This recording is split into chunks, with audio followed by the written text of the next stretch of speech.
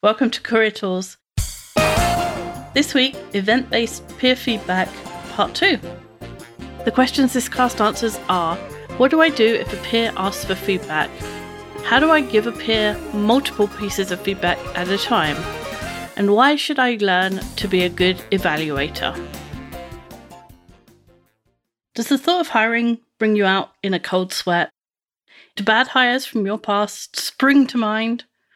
Regret and dread are two common reactions when we ask managers about hiring, and it doesn't need to be.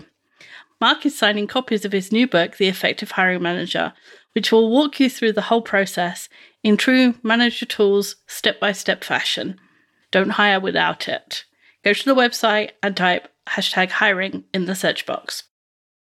We described event-based feedback, which is lots of feedback about one event. We talked about peer feedback with peer feedback model, which is just the two middle parts, describe the impact and describe the behavior. And if you didn't listen to that, go back, because otherwise this piece won't make sense. Won't make sense. And so now we're on to describing the impact. Mm-hmm. So the impact, the piece that comes after behavior. So the impact, once we've agreed on what we're all looking at or hearing, again, behaviors, the words you say, how you say them, facial expression, body language, work product, things you saw, heard, or can touch. Now that we can agree on that piece, we can add what we see as the impact. The value of an evaluation is really in this part, because this is where we actually do disagree. We all see behaviors slightly differently. So what we're trying to do is bring our side, or how we see things, to their perspective. In the previous example, we said in a presentation in a meeting, that if there's 10 people in the room seeing the same set of behavior, there could potentially be 10 different conclusions happening in that room. In the same way, 10 people looking at a web page, reading an email, hearing a presentation, can all see the same thing, the same behaviors, but draw completely different conclusions. And that is what the creator wants to hear. Another person's view. Yeah.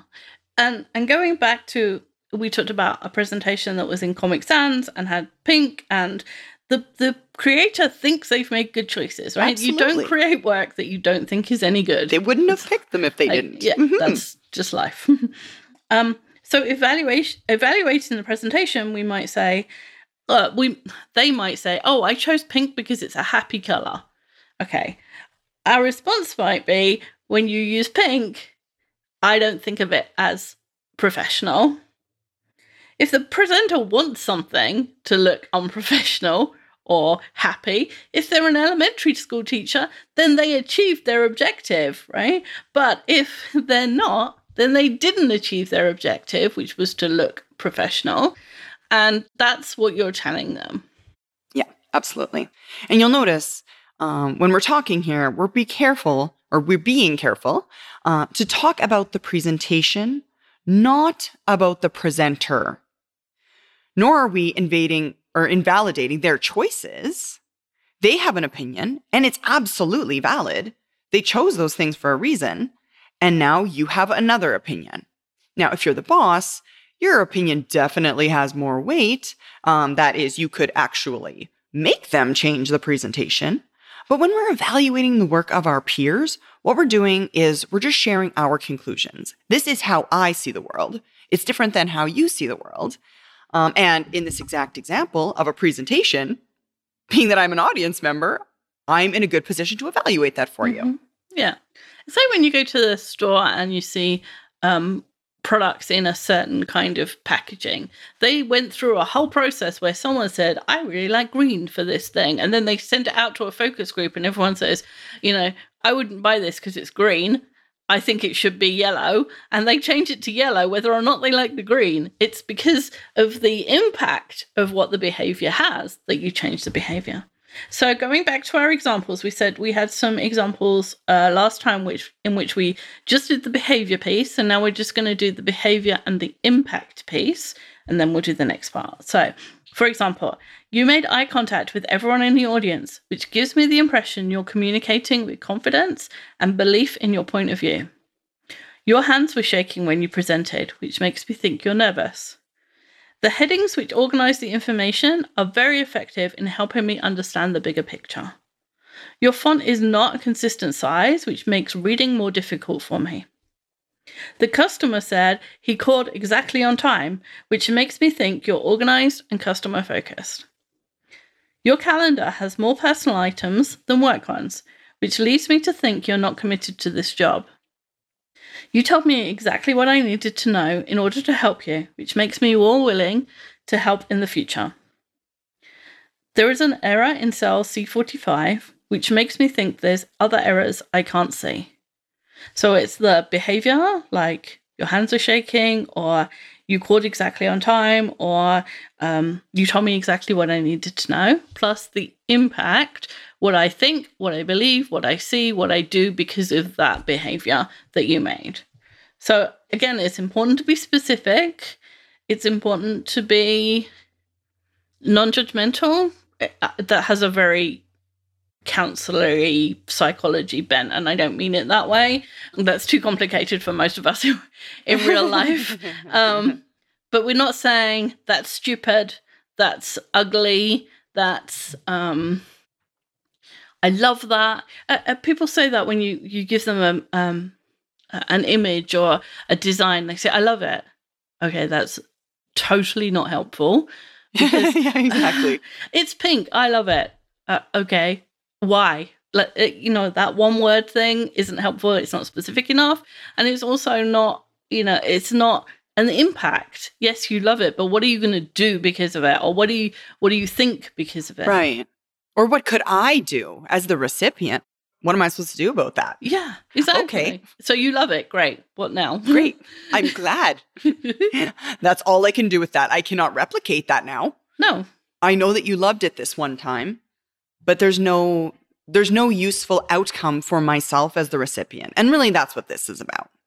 That useful outcome. Now, recommendations or making recommendations is not part of the peer feedback model. However, it's not helpful to tell someone that something's wrong or ineffective or unhelpful or unuseful without then helping them to somehow do something different. So going back to the pink presentation example that we're using, if we were merely to say, to me, it makes the presentation look unprofessional, our colleague could change it then to mint green, or too bright red, or too rainbow colored, all of which are also probably not overly appropriate for the corporate presentation. Not suggesting a better way is a bit short-sighted in that there are many other options that would also be unsuccessful that they could then attempt to cycle through. Mm-hmm. And if they're asking for your advice, then they're asking for a recommendation, even though this isn't part of feedback. And it's not part of feedback. If you're a manager, it's not part of the feedback model, although you can later have this conversation in a one-on-one, for example. If your direct comes to you and says, hey, you gave me feedback about this, but I don't know what to do differently. Can we talk about it? Then you can have a conversation about it. In this instance, you can almost certainly know that the person wants a recommendation, because otherwise they wouldn't be asking you for your thoughts. And caring about their success means giving them a recommendation.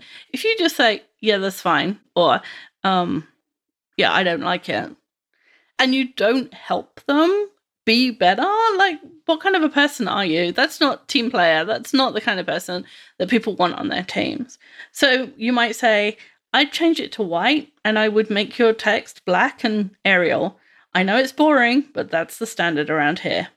And boring means that the audience isn't thinking about the slides, they're listening to your message. So I think, I love pink, but I just don't think it's going to work in your favor this time. Mm-hmm. Mm-hmm. And I think it's really important beginning it with, as you just said, Wendy, I would, or I find. It's very similar to the feel, felt, found model. If you're not familiar with it, listen to the podcast, Feel, Felt, Found. makes your suggestion more palatable to your colleague, right? I would, or I find, or I've found this helpful in the past. Makes it sound like your suggestions are things to consider rather than directives. And I'm not telling you to change it, but if it were me, this is probably what I do. Now, that said, you might strongly recommend a change to a peer or colleague. That's definitely something that could happen. But remember, relationship power is stronger. So leveraging it in a more soft fashion as a suggestion in the long term will definitely get you farther.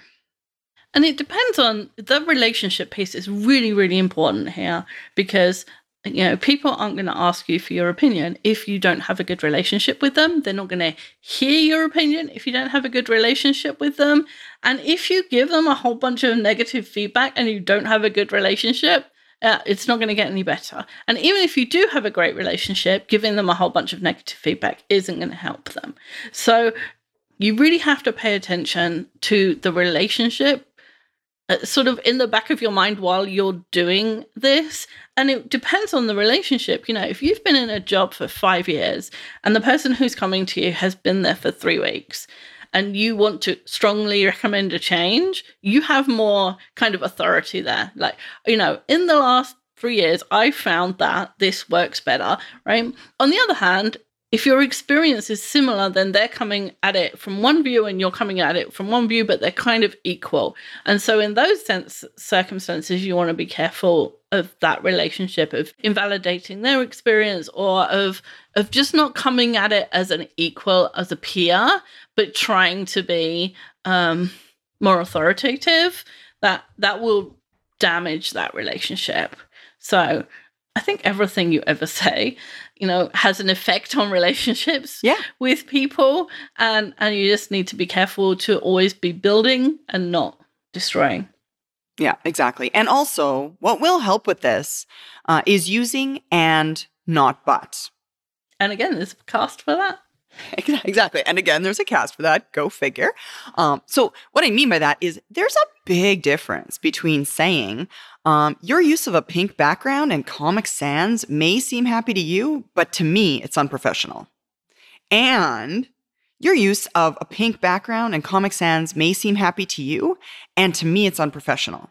Yeah. It's an equality thing, right? If you say but, it sounds like you're about to tell them off. You're about to go school teacher or, on them and tell them this is wrong. Whereas if you say and, it's like, okay, I understand why you think this and it's a valid opinion. And here's my other opinion that's equally valid. It's funny that small difference in the word choice makes a real difference to how that feels when you get the feedback. Oh, completely. I think the use of the word but feels like you're negating their opinion. Mm-hmm. Like you're saying, you're wrong. My way's better. Whereas if you say and, I'm just trying to show you a different set of eyes, how we saw that. It's less confrontational using and than using but. So we recommend getting that into your vocabulary now. And that's a practice thing as well, especially if you're a high D in the DISC model. You like but because you're right and people are wrong. You really have to get into the habit of and. You have to hear yourself, stop yourself and say something different. And you can absolutely do it. As somebody once told me, if you can learn a bad habit, you can learn a good one. And so if you do what I do, like I just said it, use I use so a lot. If you those are bad habits, which I learned very easily, I can equally learn to say and not but. Yeah, exactly. It's not very often that you can see a Manager Tools conference by day and then fill your evenings with a pumpkin festival complete with massive carved pumpkins and glow-in-the-dark adventures.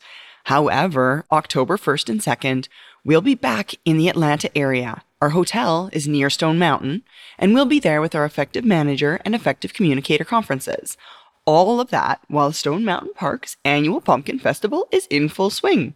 So come on out and see us and the pumpkins by registering at manager-tools.com/pumpkins. Training.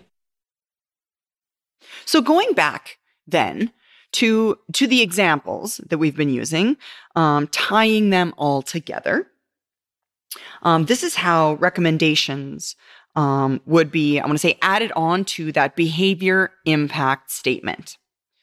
So you made eye contact with everybody in the audience, which gives me the impression you're communicating with confidence and belief in your point of view. You should keep doing that. Your hands were shaking when you presented, which makes me think that you're a bit nervous. One trick that I use is 3x5 cards instead of letter pieces of paper for my notes. It just makes less noise when your hands are shaking. And because the papers are smaller, it's less noticeable to the audience. Or the headings, which organize the information, are really effective in helping me understand the bigger picture. You're good at including metadata in your text. It's wonderful. Or your font is not a consistent size, which makes reading it more difficult for me. I find that 12-point Calibri is really the easiest for most people to read. Or the customer said he called exactly on time, which makes me think you're organized and customer focused. Try not to lose that as we get busier. Your calendar has more personal items than work items, which leads me to think you're not committed to this job. If I were you, I'd just consider that when making your appointments. You told me exactly what I needed to know in order to help you, which makes me more willing to help in the future. I find that I get better results when I'm asking other people if I do that too. And there's an error in cell 45, which makes me think that there are errors elsewhere that I can't see. If I were you, I'd ask Philip to check your work. He's really good at spotting errors on spreadsheets. So there was a mixture of positive and negative there. And if you were doing event-based feedback, you could just string them all together, which we'll talk about in a second. But each one has a very specific behavior, a specific impact, and then a recommendation. And none of the recommendations were, you should do that, you have to do this, or, don't do that. They were either positive, reinforcing of the behavior, saying you should carry on doing that, or I'd like to see you carry on doing that, or you are good at that.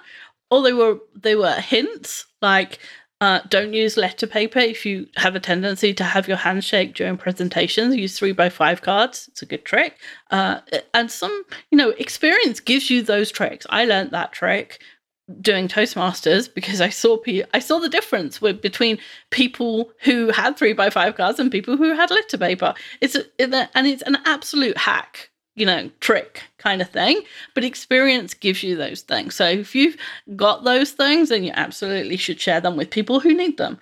And then the last thing is, if I were you, I'd consider, or if I were you, I would do this differently. And then they're very gentle recommendations for a reason, because you're peers and because the relationship doesn't allow you to be bossy, to be instructional, to be directive.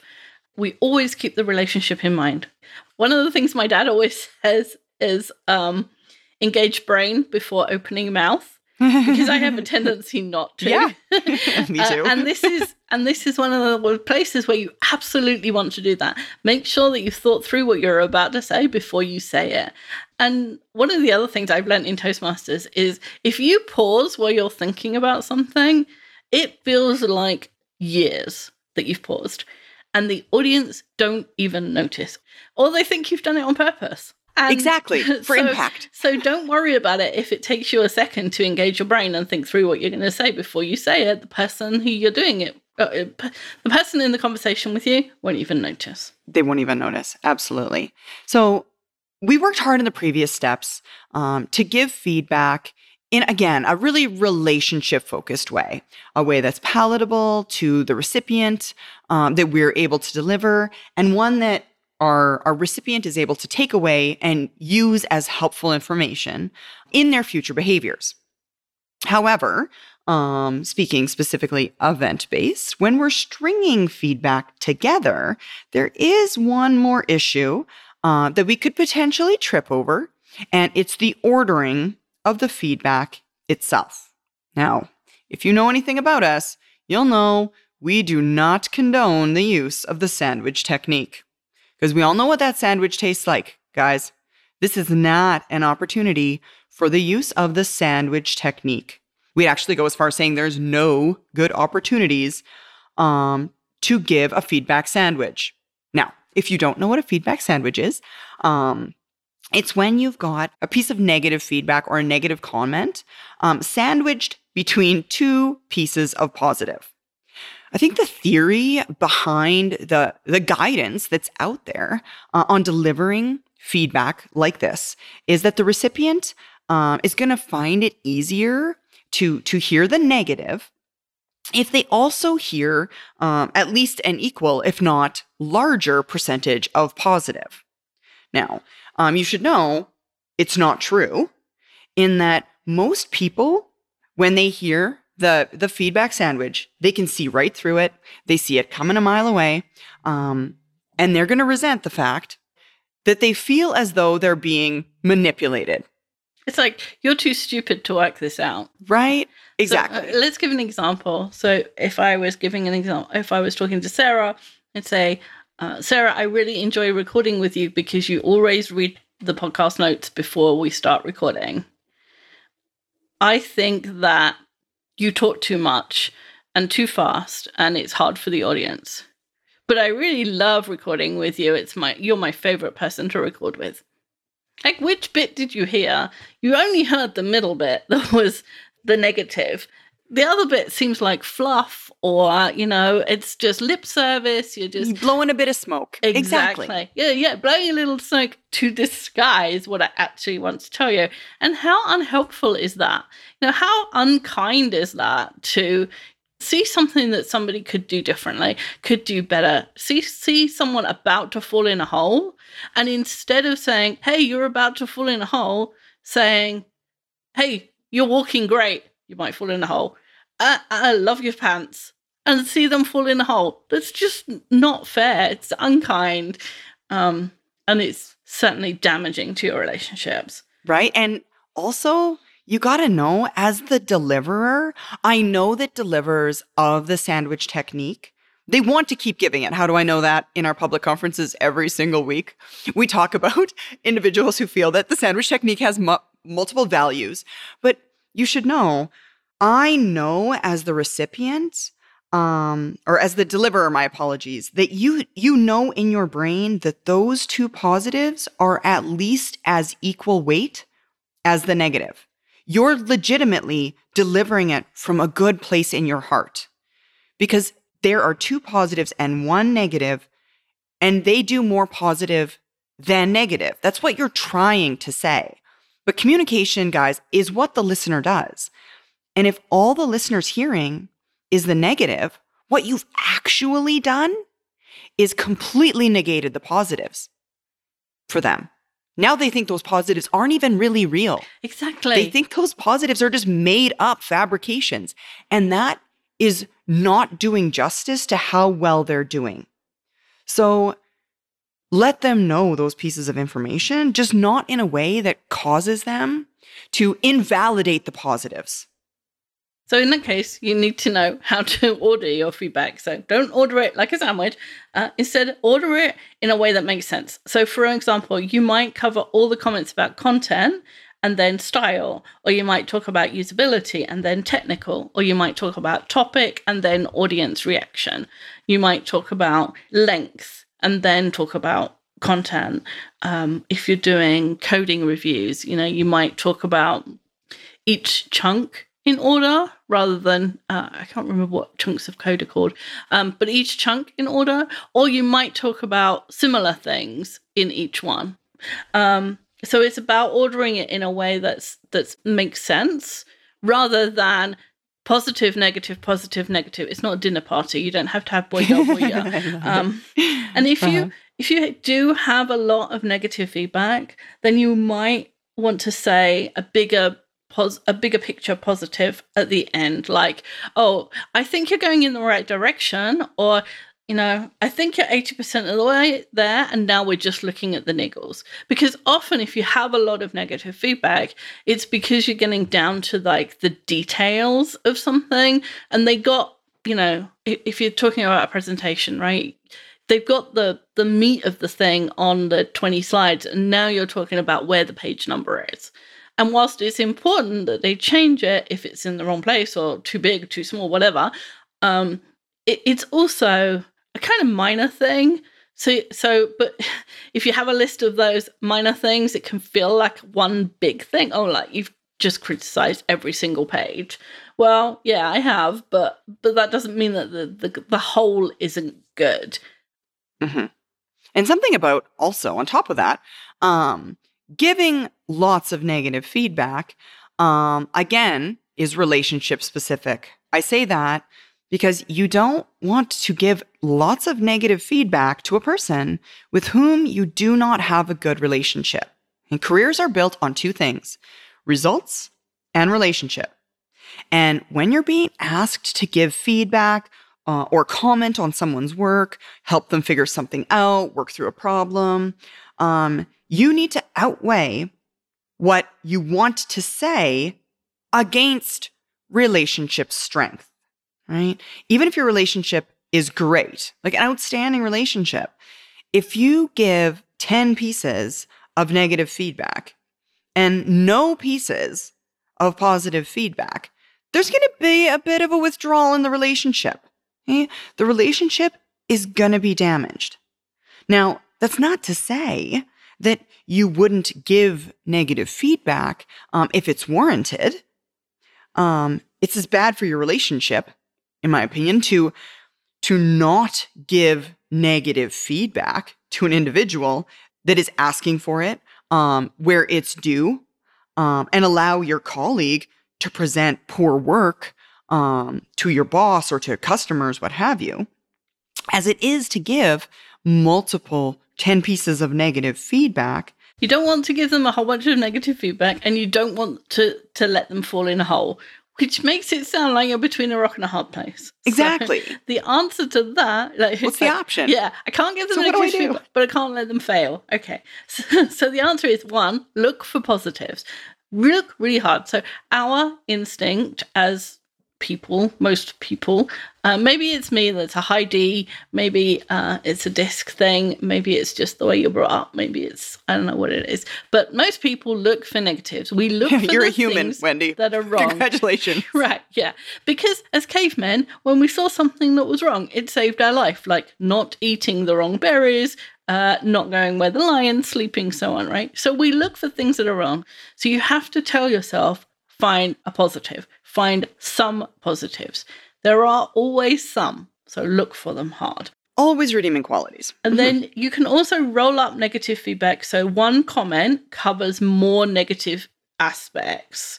So for instance, if somebody's done a presentation and the formatting is awful, like unreadable throughout, you could tell them, I don't like the font you chose, or the font you chose isn't helpful. The size of the writing isn't helpful. The color isn't helpful. The sentences are too long. The paragraphs are too close together. Whatever, right? You could delineate each one, right? Mm-hmm. Or you could say, I think that the way you formatted this document, it's not as helpful. It's not as readable as you might want it to be during a presentation. Or I find it difficult to read. Here's one that our boss presented last week. Why don't you take a look at that and see what his standard is or his style is? Then it's only one negative comment. There's still a recommendation, and they can work out for themselves. Like if they look at your bosses or someone else's who you know does a good presentation, they can look at it and they'll work out for themselves that, oh, my font's wrong. Right, it's all wrong size. My sentences are too long, right? And you can say to them, take a look at this. I am happy to look at it again when you've worked on it some more. And then if there's still things that are, smaller niggles, then hopefully you don't have so many of them that you can't tell them the specifics. And then the last thing is make it clear that you don't think your colleague should proceed at this point. In other words, I wouldn't show it to the boss yet. Or I don't think it's ready for our staff meeting. Or if it were me, I would do some more work on it before you did X, right? Don't let them proceed. At least tell them that you wouldn't do it. I wouldn't do that yet, because Again, it's not fair to let people fall in holes when you know there's a hole there. Exactly. If they asked you, they trust you enough to hear it from you. Otherwise, they'd not have asked. So they're relying on you to save them, I guess is what I'm saying. Yeah, exactly. And that's what team player is. So here's a better description of what you might do if there was a presentation that, like I just described. So the data you picked to demonstrate your points is really persuasive. To me, if it were me, I would have chosen the same stuff. It's the right stuff. In general, the images and the fonts you've chosen are small, which makes it difficult for me to read the data. I think you should go at least 50% bigger. And if it were me, I wouldn't show it to the boss yet. He gets kind of wound around the axle when little things like that aren't good and he doesn't see the bigger picture. If you show it to him now, he won't look at the data or just look at your font. So I'd fix that before I show him, if I were you. Yeah, and you might even, in my mind, at that point say something like, if you want me to take a look at it after you've made some changes, happy to review it again. Absolutely. Right? Make that offer for more assistance so that they don't feel like you made a bunch of feedback comments and then left them hang out to dry, make changes, and then go to the wolves. Yeah, don't let them fall in holes. Yeah, exactly. Absolutely. So the people who are good evaluators are actually not more skillful than the rest of us, I have noticed. It's that they're better able to describe what's bothering them, convey their conclusions, and give recommendations.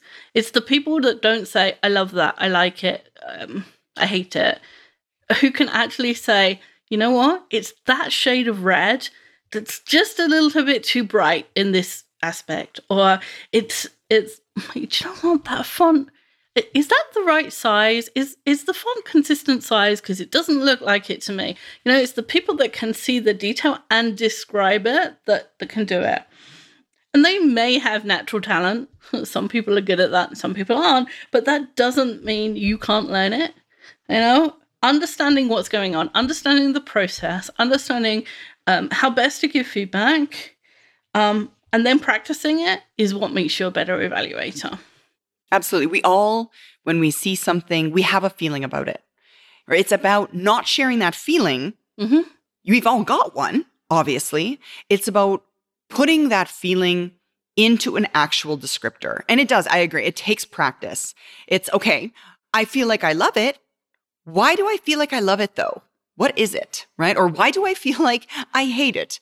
What is it? So it absolutely takes practice. And if you want to practice in the meantime, when you have feelings about people's behavior or presentation, and just in your mind, think to yourself, okay, why though? Why did I love that presentation? Just in your mind as a couple practices before you actually start sharing them, do that too. Yeah, we set homework last week of practicing looking at behavior and not drawing conclusions. And you can absolutely, the best thing about some of these things is they happen to us in the world all the time. If I look up, I have a calendar on my wall, I have a picture, I have, my screen. Like, what is it that I like about that thing? Right. What is it that I don't like about that thing? What is it that disturbs me? And so you can literally sit at your desk or wherever you are right now, even if you're running right now, you can practice this. What is it that you like about the pavement or the route that you're running or whatever? So yeah, you got plenty of opportunities to practice, which is awesome. Absolutely.